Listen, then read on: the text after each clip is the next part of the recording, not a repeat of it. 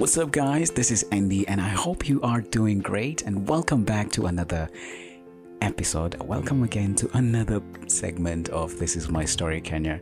I'm so excited because today I have a guest. I have someone very special to handle something we've been wanting to be talked to for a very long time. People have been asking, Andy, how do we go about dating as young men, as young Christian men and women? How do we go about this? How do we know what to follow, what to do? And that's why I went and looked for Pastor Tim.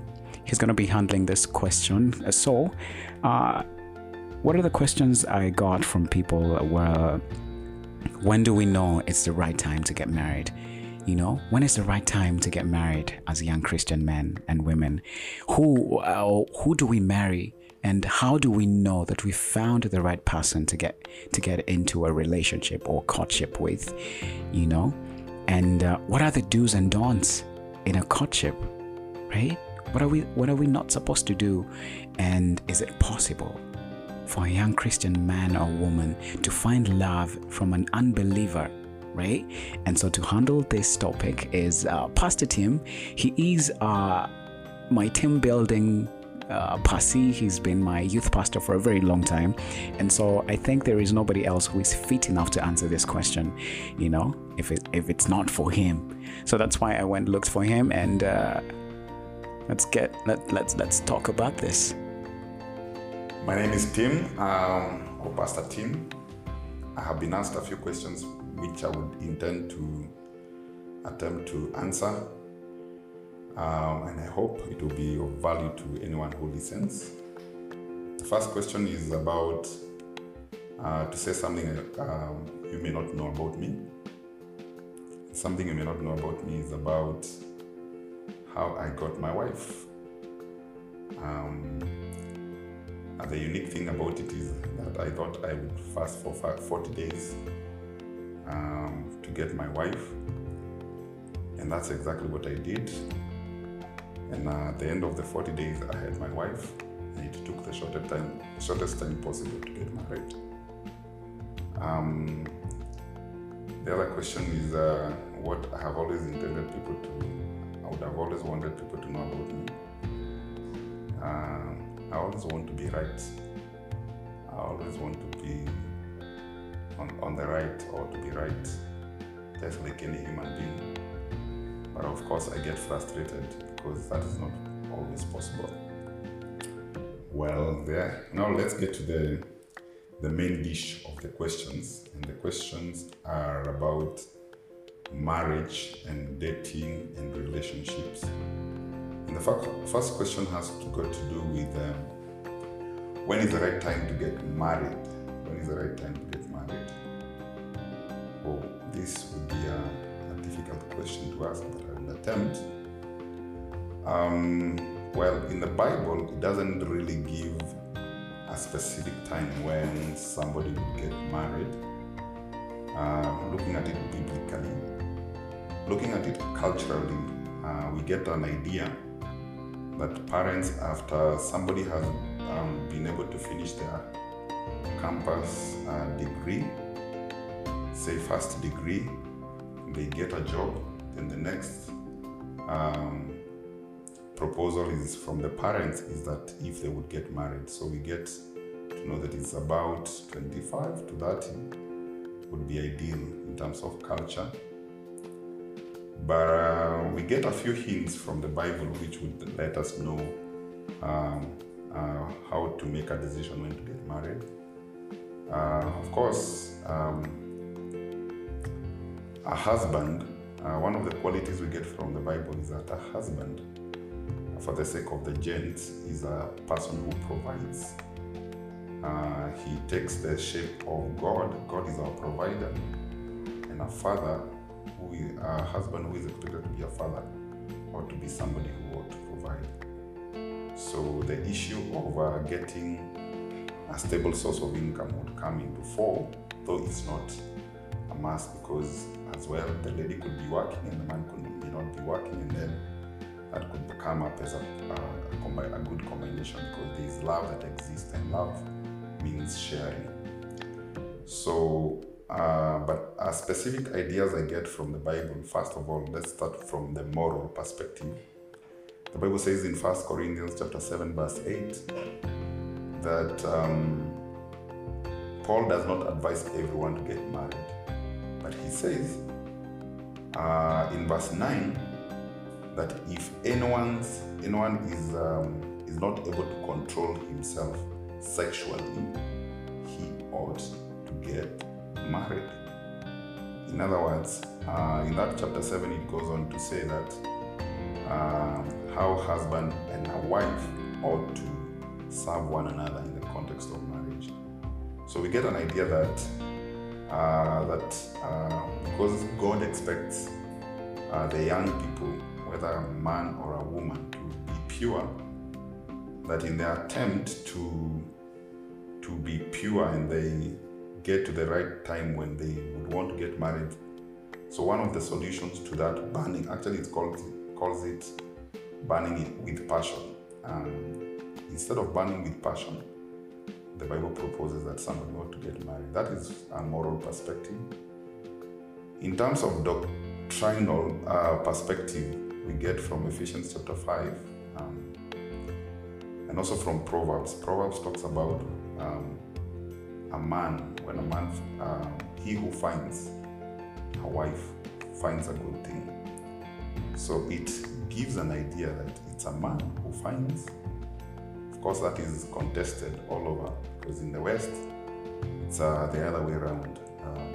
They have decided that a woman will propose to a man, but in African context, mostly it's still a man finding a woman. But in the Bible, we find that in Proverbs talks of, and a man, it doesn't talk of a figurative man, it talks of the real man finding a woman. So that would also still have to go with, align with the seasons of life. There's no proposal that somebody would get married when they're in high school, when they're in primary school. Of course, it has to do with a man and a woman who are young adults. But it's not very specific, because of course there's no sin in somebody getting married when they are in campus, because even others married people would also go back to school if they didn't have the privilege of having campus education. So I'm not too sure how well I've done in that question, but you ask me the right time, even when somebody is 40, as long as they don't get the right person, they can still get married at 40. And we've seen that there's no sin in getting married at 40. So who do you marry? Perhaps some of the other subsequent questions would maybe speak into when, but we'll see. So who do we get married to? Here the Bible is specific about who. But one thing God does not do is that God does not choose who you get married to. He gives us an opportunity to choose for ourselves who we get married to. But he gives parameters or parameters within which we can make that choice. For example, number 1, 2 Corinthians chapter 6, verse 14 says that in the context of a choice, in the context of joining one to another, in this case, man and a woman for marriage, they should not be unequally yoked. So there are two options there. Two people who are not followers of Jesus Christ can get married, or two who are followers of Jesus Christ can get married. And in this case, I mean followers of Jesus Christ is what people ostensibly call believers. So either two believers get married or two unbelievers get married, and a church can join the two of such, because those are equally yoked. But we are encouraged not to have a believer and a non-believer. A believer and a non-believer get married. That would be unequally yoked. And the context of an unequally yoked is given by, in the medieval times, they used to use two bulls to farm, and it used to used to be, if you would put two bulls that are not of equal height, the bull that used to be taller used to bear the weight, and that's more or less like also common sense. That the shorter one will not carry anything because it has to carry less weight, and that's the context that is given for the two. Because one, the unbeliever is guided by the principles and of the kingdom of Satan or the kingdom of darkness, and the believer is guided by the principles of the kingdom of God. So they can't work when they're making decisions. They can't work. So again, who do you marry? A male marries a female, not a male marrying a male and a female marrying a female, because God said a male and a female He created them, and also He says a man shall leave his mother and father and be joined to his wife. It doesn't say joined to his husband. So we get a clear direction of who as well in that. Number 3 is about how do we know that we have found the right partner. One of the indicator of God's will is peace. Because and the absence of it would also be an indicator of that you're not in the right direction. Peace. The Bible says that peace I give to you, not as the world gives, but as Jesus gives. So, other than that, how do we know that you have found the right partner? It has got to do with I would say 3 things. 1, attraction, that is physical attraction. We have all been given uniqueness to that very choice I talked about earlier, and we are all unique in our own creation. So each and every person has got what attracts them, and especially from the opposite gender. For example, there are people who prefer light-skinned, like me. I got a light skin. Or the other people, and doesn't mean that light skin from the context of the Bible is the only beauty that God created. No. There are people who prefer to marry a white, a mzungu, as we call them here in Kenya. There's somebody who would prefer to marry a dark skinned, whether man or a woman respectively. And all that, they say that beauty is in the eyes of the beholder. In other words, that's allowed. So are you attracted to that man? Because attraction will come into force, because attraction is a creation of God. So to say that you're attracted to somebody is not a sin, because attraction was created it's a creation of God, and that's one of the attraction of how we get to know whom we get to marry. Number 2, which should have been the first, is mission or purpose.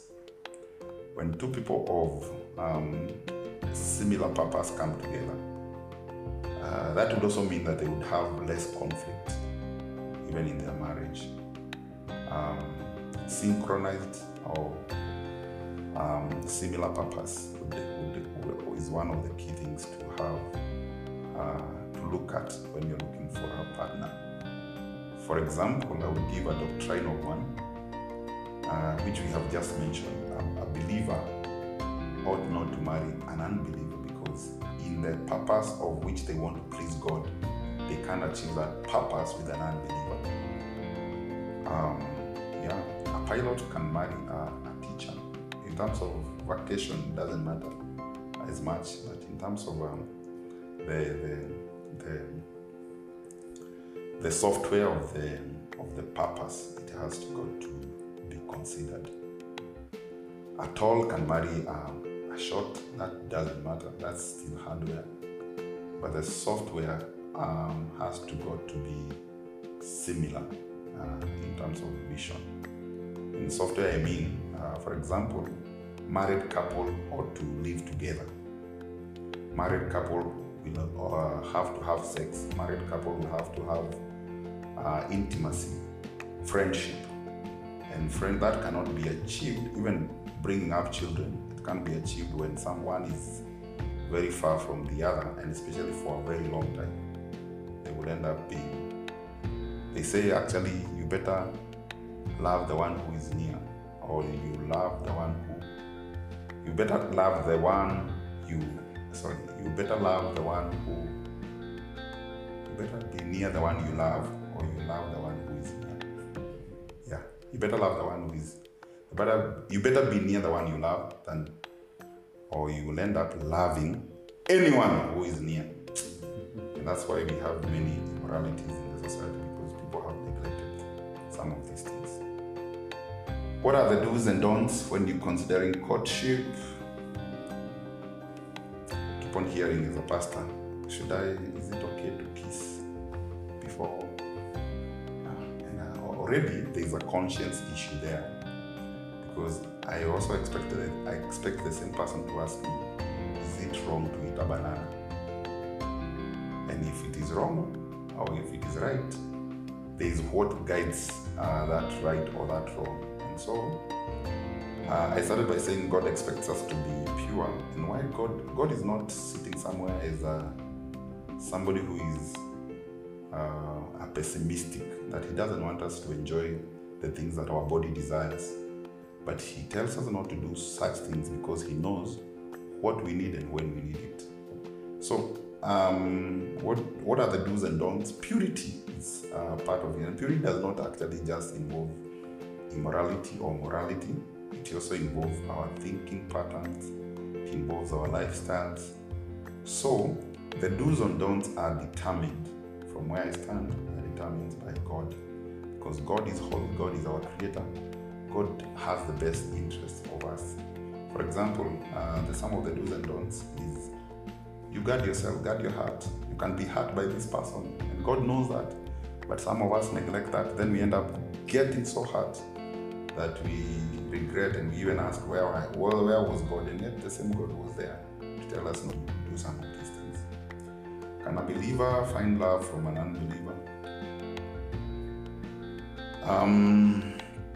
It depends what somebody defines love to be. Because if we define love to be the agape love, I would say no. Can a believer find love in an unbeliever? In fact, the believer will detest the love of an unbeliever. Because this love is the love of God. Love is patient, love is kind, love is... But an unbeliever doesn't have that. So even when one steps on the other or one is wrong, the unbeliever is not ready to say sorry. So they will end up having some hurts here and there. An advice to someone struggling with self-image. So the issue of self-image is the issue of worthiness. Am I worthy? And actually I've come to realize that people who end up in drugs are looking for worthiness. They are looking for something to elevate who they are so that they can feel bigger, they can feel more muscular, they can feel they are bold enough. So advice on someone struggling with self-image, it's the issue of looking at, when we want to look at our image, we look at ourselves in the mirror. And the best mirror to look at ourselves is the Bible. So, but to someone who is struggling with the self-image is to tell them there is hope to redeem the image. Because this image is not, when we talk of the image, actually it talks about the issues of the Bible. We are created in the image of God, and if we are created in the image of God, then the image God has provided ways and means for us to redeem that image. So, yeah, someone struggling, they will need to talk to someone.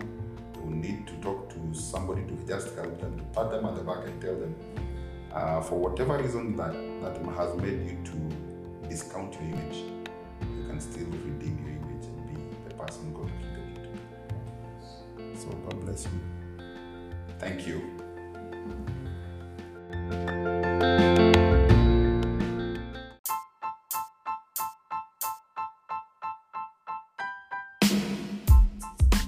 He who finds a wife finds a good thing. So I want to add to the who the one who is finding, the one that is getting a wife, and in this case a man, or it could also be the lady. Whoever is being found or whoever is finding, it has been well said that you attract your very own. You can't attract something that you are not. If you are a miserable person, a miserable single person, you will attract a miserable single person, because that person who is generous will not want to be married to a miserable person. I've read the book called Fit to be Tied by Billy Hybels, and it's a recommendation for any one of us to read. And it talks about that you attract after your very own.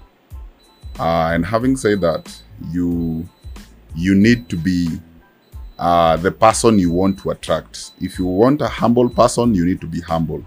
If you want a loving person, you first need to be loving. If you want a generous, godly person, you first need to be that. Because oftentimes we deceive ourselves that you can be a drunkard, raving in the clubs, but you want a church girl. That's a deception, because as soon as you get married, if you manage to get each other, you will end up in separation, because the two of you don't have the same mission. Thank you.